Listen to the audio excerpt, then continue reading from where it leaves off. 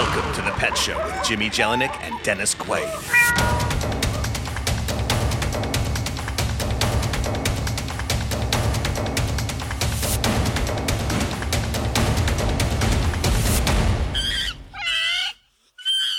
Hi, this is Dennis Quaid and Peaches, and you're listening to The Pet Show on Audio Up.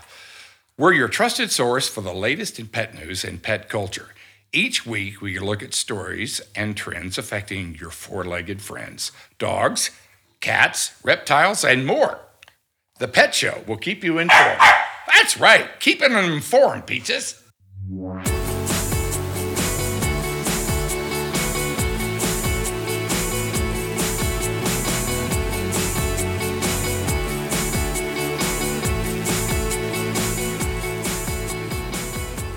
We have catastrophic news for animal lovers today on The Pet Show. Men who like cats are less likely to get a date. That's right. It's now been scientifically proven. That's the takeaway from a study by Colorado State University, which found that women are less likely to swipe right or say yes to men if they're posing with a cat in a profile picture on Tinder. Scientists showed hundreds of women photos of two men, both men pictured with and without their furry companion. Their responses showed that the men's luck got noticeably worse when women saw the picture with a cat. Quote, men holding cats were viewed as less masculine, more neurotic, agreeable, and open and less dateable, the authors wrote. The study, entitled Not the Cat's Meow, The Impact of Posing with Cats on Female Perceptions of Male Dateability, was conducted by Colorado State University professor Lori Kogan from their renowned College of Veterinary Science and Boise State University anthropology researcher Shelley Voish. I managed to track both them down to find out what's the cat's meow is going on here, and maybe this is why I can't get a date as a cat man myself. Let's hear the details.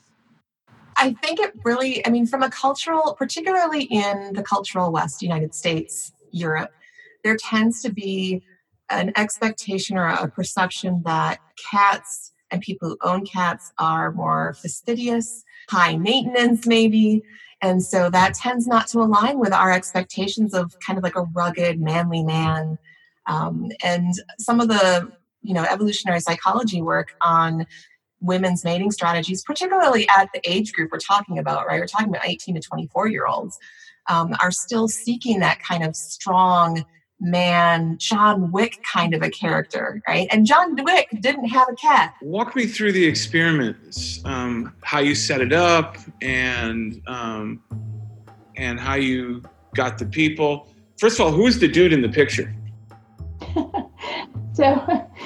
So little did they know that they would be so famous, right? So these were two students that worked with me that volunteered. So I had a professional photographer take several pictures of them, and then we selected these. And then the way that the study was set up was that we chose these pictures, and then we solicited participants to view these pictures, and all of the participants were female, heterosexual females between 18 and 24.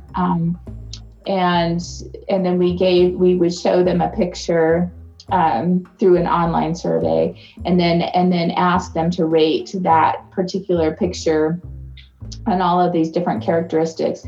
And so that we didn't kind of saturate people, we did two separate surveys. So there was one survey with like guy A, first guy, and then there was another survey. So those were two different populations. And the idea behind that was that not so much to compare guy A with guy B, because I feel like they're very different, obviously, but it was to compare them within themselves. And so guy A was only compared with him by himself compared to him with a cat, and then the same thing for guy B. So that way we can see, okay, were there trends? And it was clear that there were trends that were the same for both of the guys. What were some of those trends that emerged that you saw?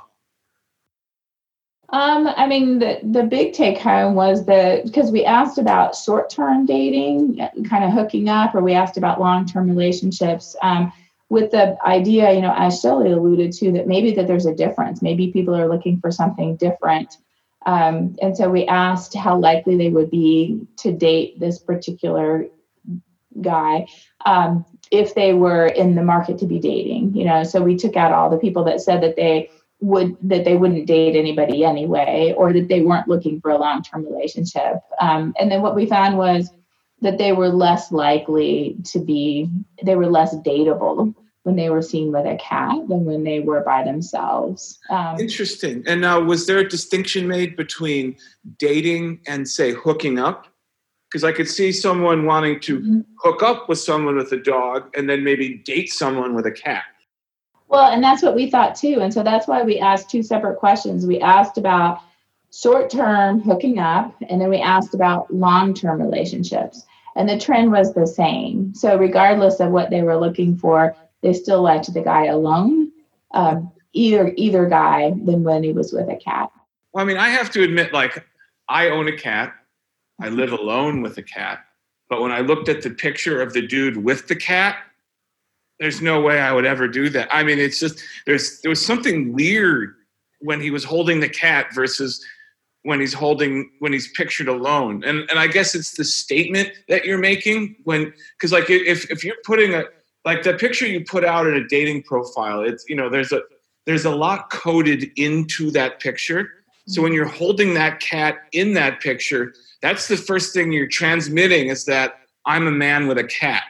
Mm-hmm. So I guess I was I was almost jarred by it in a sense. What's really interesting is that when we see that done with dogs, people are like, "Oh, he's got a dog. Yeah, yeah. He's sweet. I want to get my number and give him my number." Exactly. So it's fascinating to me that you're jarred when a guy's with a cat, but we wouldn't be if the guy was with a dog. And I absolutely. And this is from someone who owns a cat. Right. It's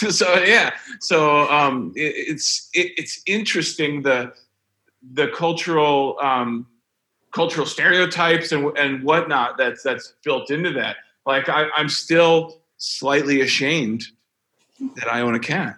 I'd like to go back and interject really quick about a comment that you made earlier, is that when you're saying that, and we've heard this before, that it's a statement to have taken your picture with a cat, and in some way that might negate the results, but I think actually it just enhances them. And it goes back to having your picture taken with a dog, is that there would be a message that you want to put across. And so when we were testing whether women would want a man with a cat because perhaps they perceive him as more sensitive or caring. So if that worked, it could have worked in their favor. Because I feel like the person posing with the cat is saying, I'm a beta male. If you ladies like beta males, I'm open for business with my cat. Come on over and let's play the crossword. And women are saying no, thank you. Yeah. Darn it! I'll be single for the rest of my life. Just don't put the cat in your profile picture, and you'll be fine. I won't.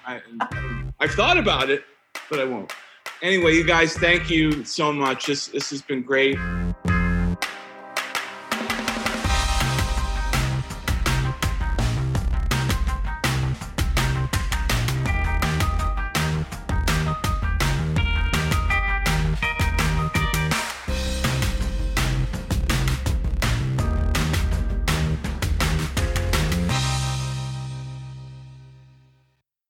Hey, all you cool cats and kittens, it's Carol Baskin. Just took a kitty cat ride around my kitty cat, meow meow kitty cat lake.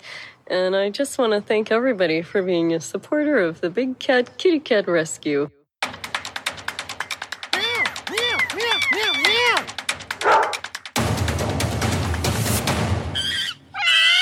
If your idea of pet influencers begins and ends with this guy, He's Spuds McKenzie, Bud Light's original party animal. Go, Spuds, go! Go, Spuds, go! Go, Spuds, go! Spuds, you really cooking that. all right. The fastest growing segment of the influencer economy happens to be pets. And now, thanks to the pandemic, business is booming for viral pet content. The world of celebrity pets does indeed go all the way back to Spuds, and perhaps earlier to this wholesome fun. But it was really the growth of Instagram as a platform that enabled the rise of the pet influencer. And like its human cousin, they are a relatively new phenomena. Lonnie Edwards recognized this early on. The Harvard Law graduate is the CEO of the Dog Agency, the first and perhaps only management company specializing in famous pets.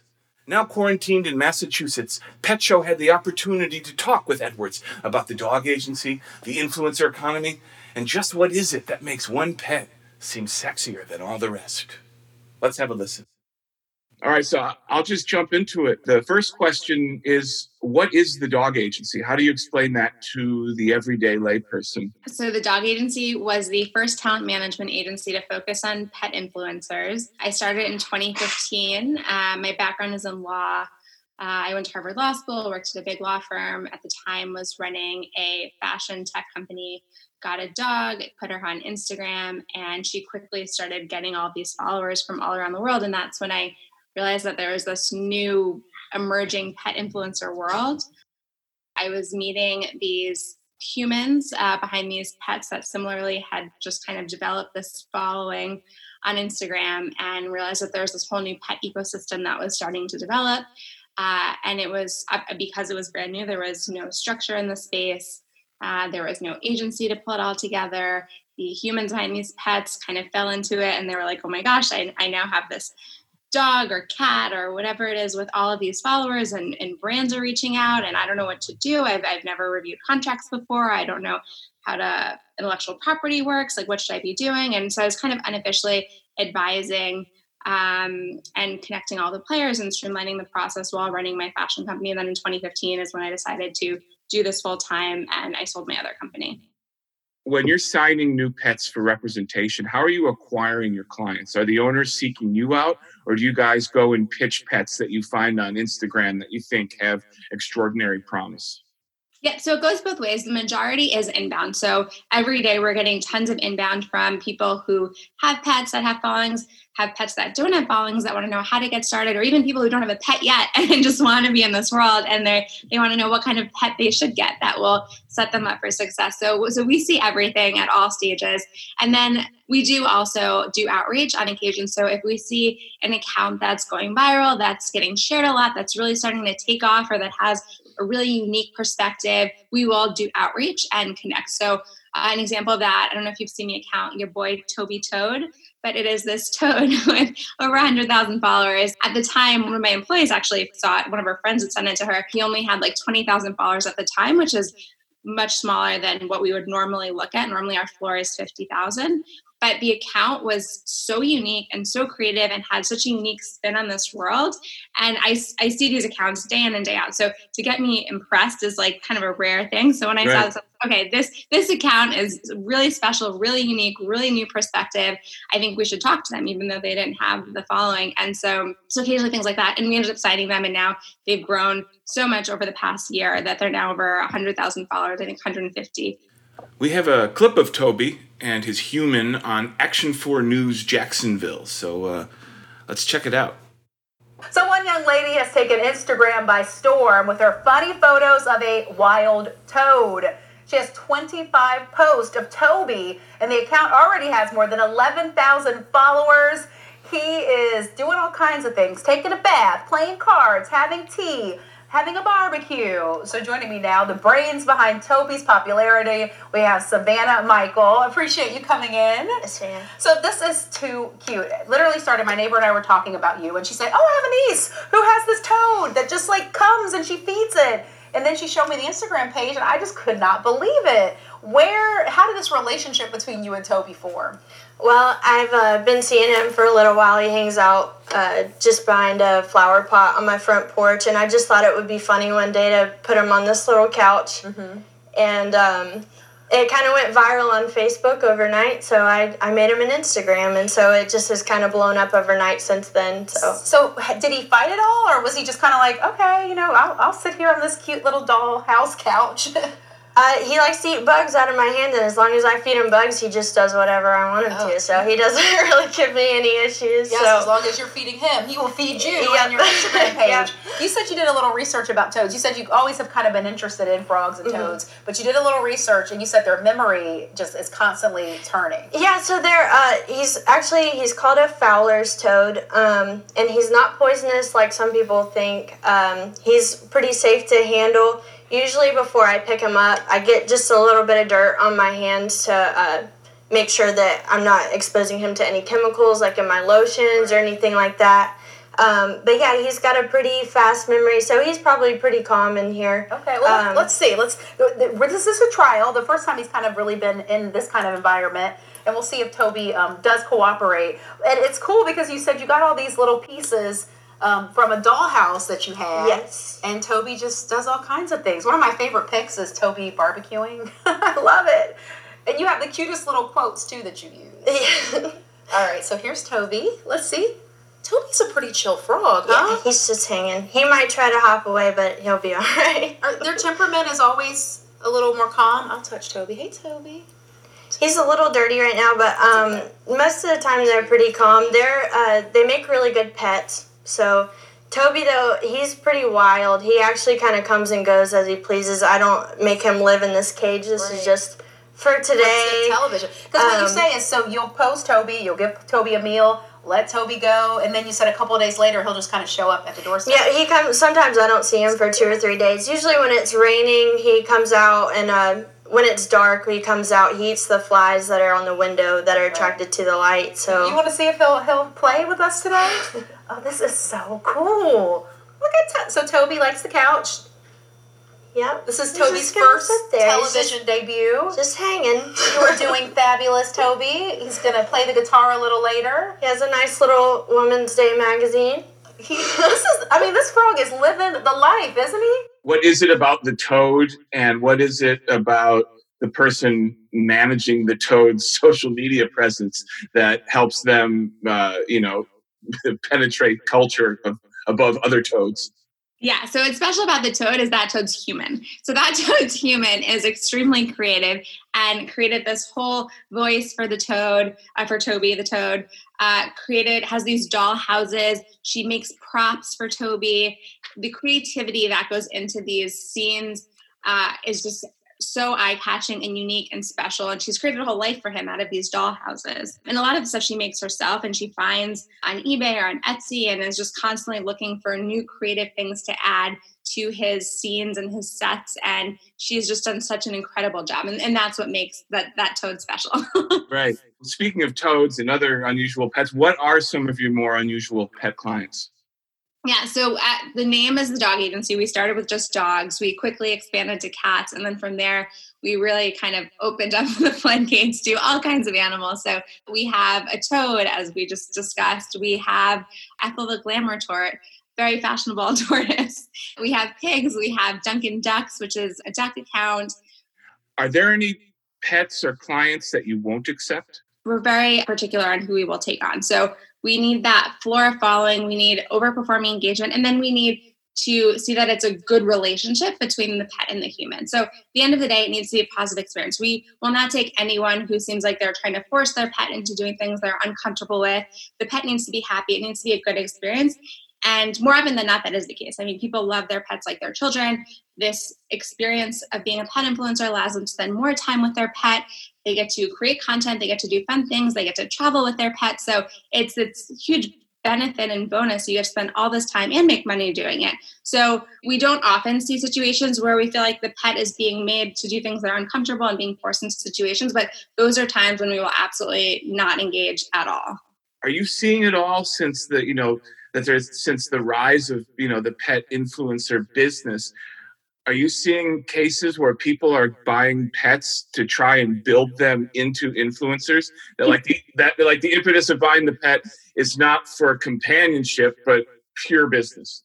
Yeah, and that is definitely a newer phenomenon. When I started the agency, the pet influencers at that time had fallen into this because the pet influencer world was not an established industry that people aspired to be a part of. Now people are actively trying to create pet influencers because it is the best job. I mean, you get paid to hang out with your furry best friend. There's nothing better than that. And you're spreading joy around the world with the cute content they're creating. And that's why it's also more important to look out for that relationship between the pet and the human, because there's nothing wrong with creating content and making money doing it. I mean, there's a huge influencer industry. The fact that in this situation it's with a dog as opposed to just the human themselves doesn't really change things as long as the pet is happy and taken care of. And that's kind of the current that goes through everything. You've already answered this question for me, but I have to ask it. How do you respond to those who believe that the entire notion of pet influencers is exploitive to the individual pet in that they're being used for the owner's commercial gain? If the pet is happy because they're hanging out with their human and they're on Instagram, I don't see how that has any negative. If anything, it's just spreading more joy because you have a rough day, you have something bad happens, you go on the internet and you see cute photos and videos of pets and your day is just instantly better. I mean, they're doing a positive service for the world and spreading joy. So I don't see how there's any possible downside unless it's the situation where that human is forcing their pets to do things they're not comfortable with, which is a totally different thing. That is not the world that we are in. We avoid that at all costs. In that situation, there can be a negative if someone's exploiting a pet and making them do things they're not comfortable with and treating them poorly. But in the world that we're in, our clients, the humans, are so in love with their pets. Like they love them more than anything in the entire world and want them to have they probably have better sweater collections than the humans do. I mean, they're not in any way being exploited.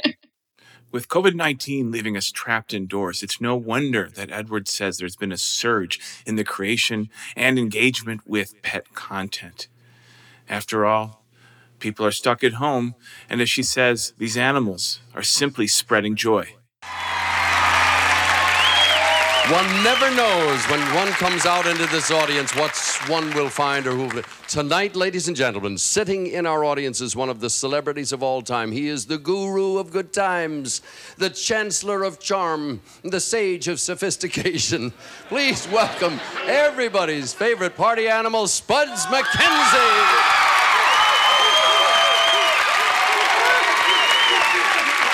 And as always, he is accompanied by a bevy of beauty, his constant companions. Your name, please? Hi, Dick. I'm Leslie Ferreira. And yours? Sandy Mashmeyer.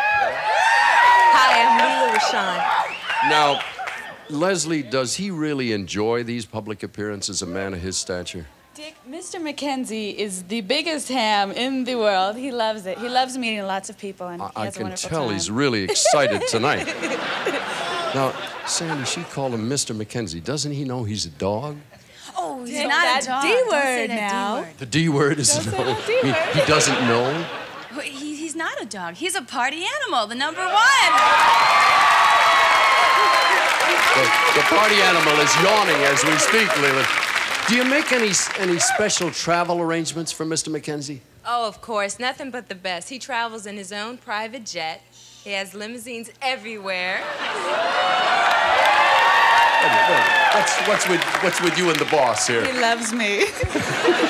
He's really in love. He loves women. I'm sorry. I didn't mean to distract you. Now, there are these vicious rumors. You pick up the tabloids at the supermarket checkout stands, and is there any truth to the fact that he is female? Oh, I think I had to cover his ears because he's got 3 women around him, and I don't think we would be following him. He's a full-out macho guy. Yeah, right, we're the only females. Does he have doubles? No, he does everything. One and only. Yeah. But that's what happens when you get to be a celebrity. People start saying all kinds of things about it. Wait a minute. In that chair, a week ago, we had Bubbles the chimp. Now, Bubbles is a guy with extraordinary talent. Can curl his lip, roll his tongue. He yawns a lot. Does he have any other hidden talents? Well, I mean, can Bubbles pole vault? No. I've seen him water ski on other occasions, too. Now, there is one thing. I've always heard you say, party right, party cool, but remember, in the words of Spuds MacKenzie, know when to say when. You got it. Spuds, thank you so much. I can tell you we're thrilled to be here. Nice to have you aboard.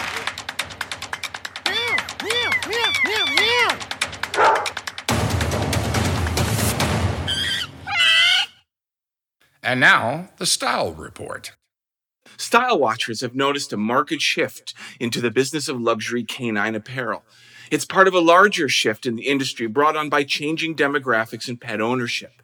With millennials now owning a majority of all dogs nationwide, has come an increased demand for products and apparel that reflect the personal style and convictions of these new pet parents. From the rise of pet tech, plant-based dog food, and cannabis for canine separation anxiety, comes a new streetwear revolution that reflects this new doggy style. We recently caught up with the leader of the pack for Streetwise Canine Couture, the 2-year-old Very Important Puppies, or VIP. Founded by fashion and food industry veterans Katerina Karellas and Sabrina Albarella, VIP follows the carefully worn trail of so-called hype brands like Supreme and Off-White, releasing carefully curated capsule drops for streetwear obsessives looking to twin with their pets. Ladies, welcome to the Pet Show. Can you tell me off the bat, what's a hype dog? Well, I think a hype dog is when you're transmitting your own sense of personal style and style your dog how you would do on yourself. Streetwear has a lot to do with the connection customers have with the culture and wanting to be a part of it. All the streetwear brands out there are founded by people that are or have been a part of the culture, which started in New York City. And it is definitely a special connection you have to the products when you buy them. And I think the term hype dog just comes from the rise of social media and people wanting to show off their personal style. There are a lot of dog influencers out there showing individual style is the way to stand out. You guys seem to have catapulted even beyond the realm of dog influencers and gotten your products into the hands of really big celebrities. Who are some of the people that are showcasing your brands for you? I would say Ariana Grande, Kendall Jenner, who else? Hailey Bieber. Janina Shaikh. Yeah, some models. There's some different type of people. We just try to keep a big range and try to hit different type of markets as well. So who's buying this stuff? Who's your customer? Is it streetwear obsessives or is it more nuanced than that? Well, I think the VIP customer is someone who loves your dog and definitely has an understanding of all those elements that we mentioned before, and especially fashion and style. As we said before, the dog market is huge, but there aren't a lot of brand out there, especially for people that want to really transmit their own styles. And we do get our returning customers because once they receive our products, they do have an understanding of all the work and quality that goes behind creating each product that we make.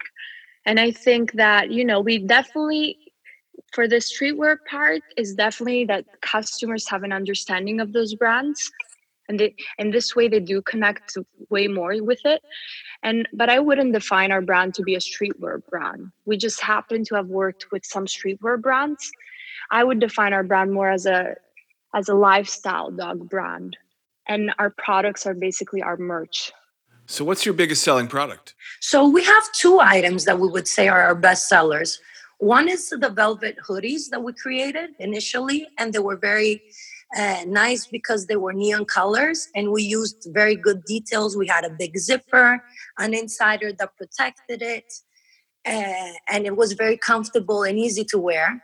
And then the second product was the collaboration, the leash and collar that we did with Heron.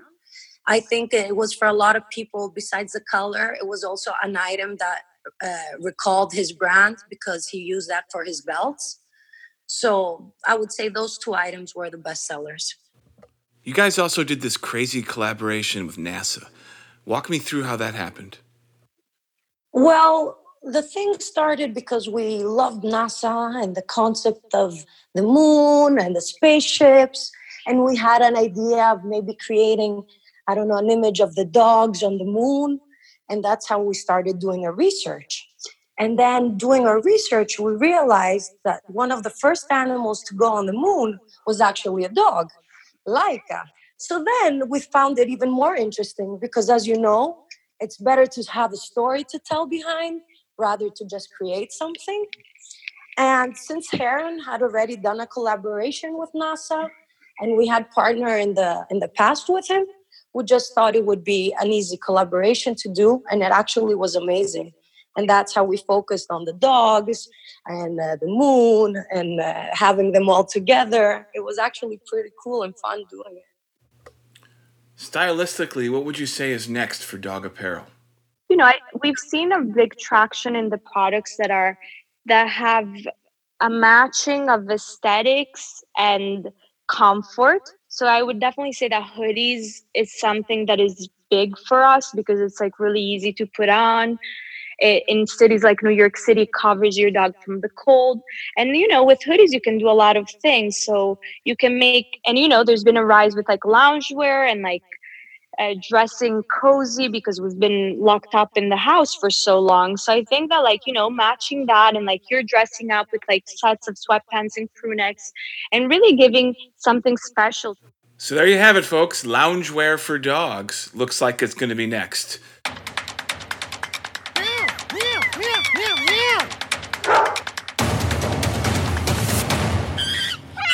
We're going to check in now with Joshua White, owner of Dog Pet Spa in West Hollywood, California.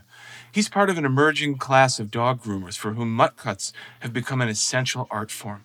His shop is ground zero for Instagram celebrities and their pets who come to Josh to create something special in the hopes that it will go viral. Of all your celebrity clients, whose dog is your favorite? I do Usher's dog. He's a great client of mine. He has a miniature doodle. Her name is Scarlett. She's the best dog, best client I could ask for. She's the sweetest dog. And then, of course, there's lots and lots of like Instagram people that we have, or, you know, what are they called? Social media stars and things like that. And then before I had my own salon, I worked with plenty of other celebrities. Now, would you make house calls for them, or would they come into the salon? They will come to my salon, actually.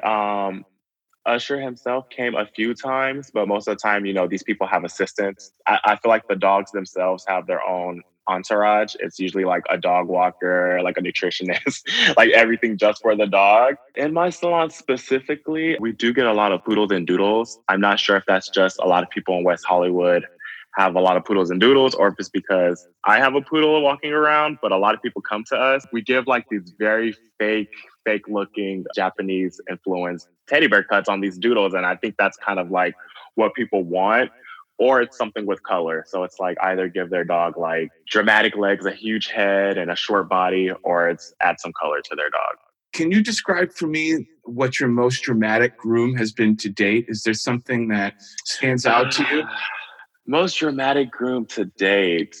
I have so many, honestly. I could say a few. Okay. For one, my own dog. I love grooming her. She's a great dog to groom. And I'm always thinking of different colors and ideas to do with her. But now we kind of branded her cuts, so I kind of keep it that way. I did on a miniature poodle, like a flat top. If you think of Fresh Prince of Bel-Air, when Will Smith had that hairstyle that was kind of like super sharp and flat top. I did that on a miniature poodle. I also gave like this side bang on a Yorkie that people called like the Karen cut. It went pretty viral.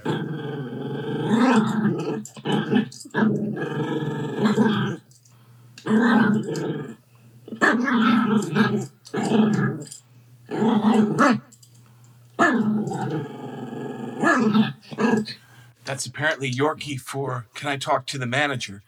But I got to know more about this Yorkie Karen cut, please.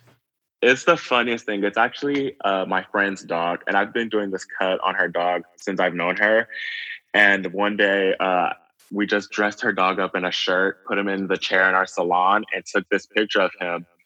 And then someone took this picture from us, and like it just went viral. We had all these people sending us like memes of people calling this like, what was it? It was like, this is a Karen Terrier, or like she's gonna ask for the manager. It was like different funny little things, but it's just happened to go viral. But I wasn't thinking it will. It was just like, oh, this is a cute cut. I love to do this bang on this dog, and boom, it became a Karen meme.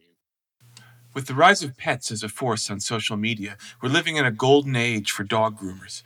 No longer constrained by the bounds of how a dog should look, they're creating riotous new cuts that demand to be seen. Josh White is just happy he and his colleagues are finally beginning to get the respect that they deserve.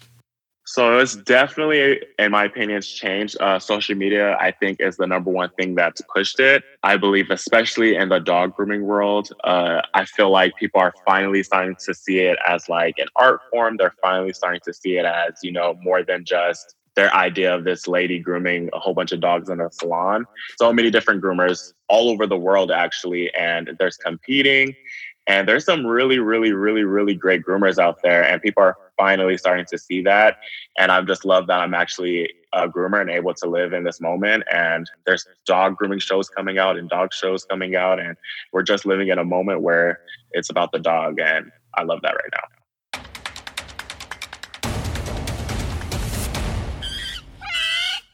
Dachshunds were originally bred to fight badgers. That's a fun fact. Yeah, isn't it? Yes. One of those things, it's like, oh. One of the guys that worked for me in Montana was telling me about the time that he got into a fight with a badger. They're nasty motherfuckers. They are, he said, well, think about a badger. Is badger, the badger was attacking me, so I was trying to kick the badger, and the badger was jumping up because what they'll do is they try to jump up in the air and they try to claw out your belly. That's what they're doing. So stray dogs in Russia have learned how to ride the complex subway system and get off at specific stops in search of food. And those are this week's fun facts. The Pet Show is brought to you by Audio Up. It was written and produced by me, Jimmy Jelinek, along with Dennis Quaid. Executive producers are Jared Guchtat and David Hurwitz. Edited by Bill Marked. Emma Rappold is our story producer. Talk to you next week. Meow, meow, meow, meow, meow.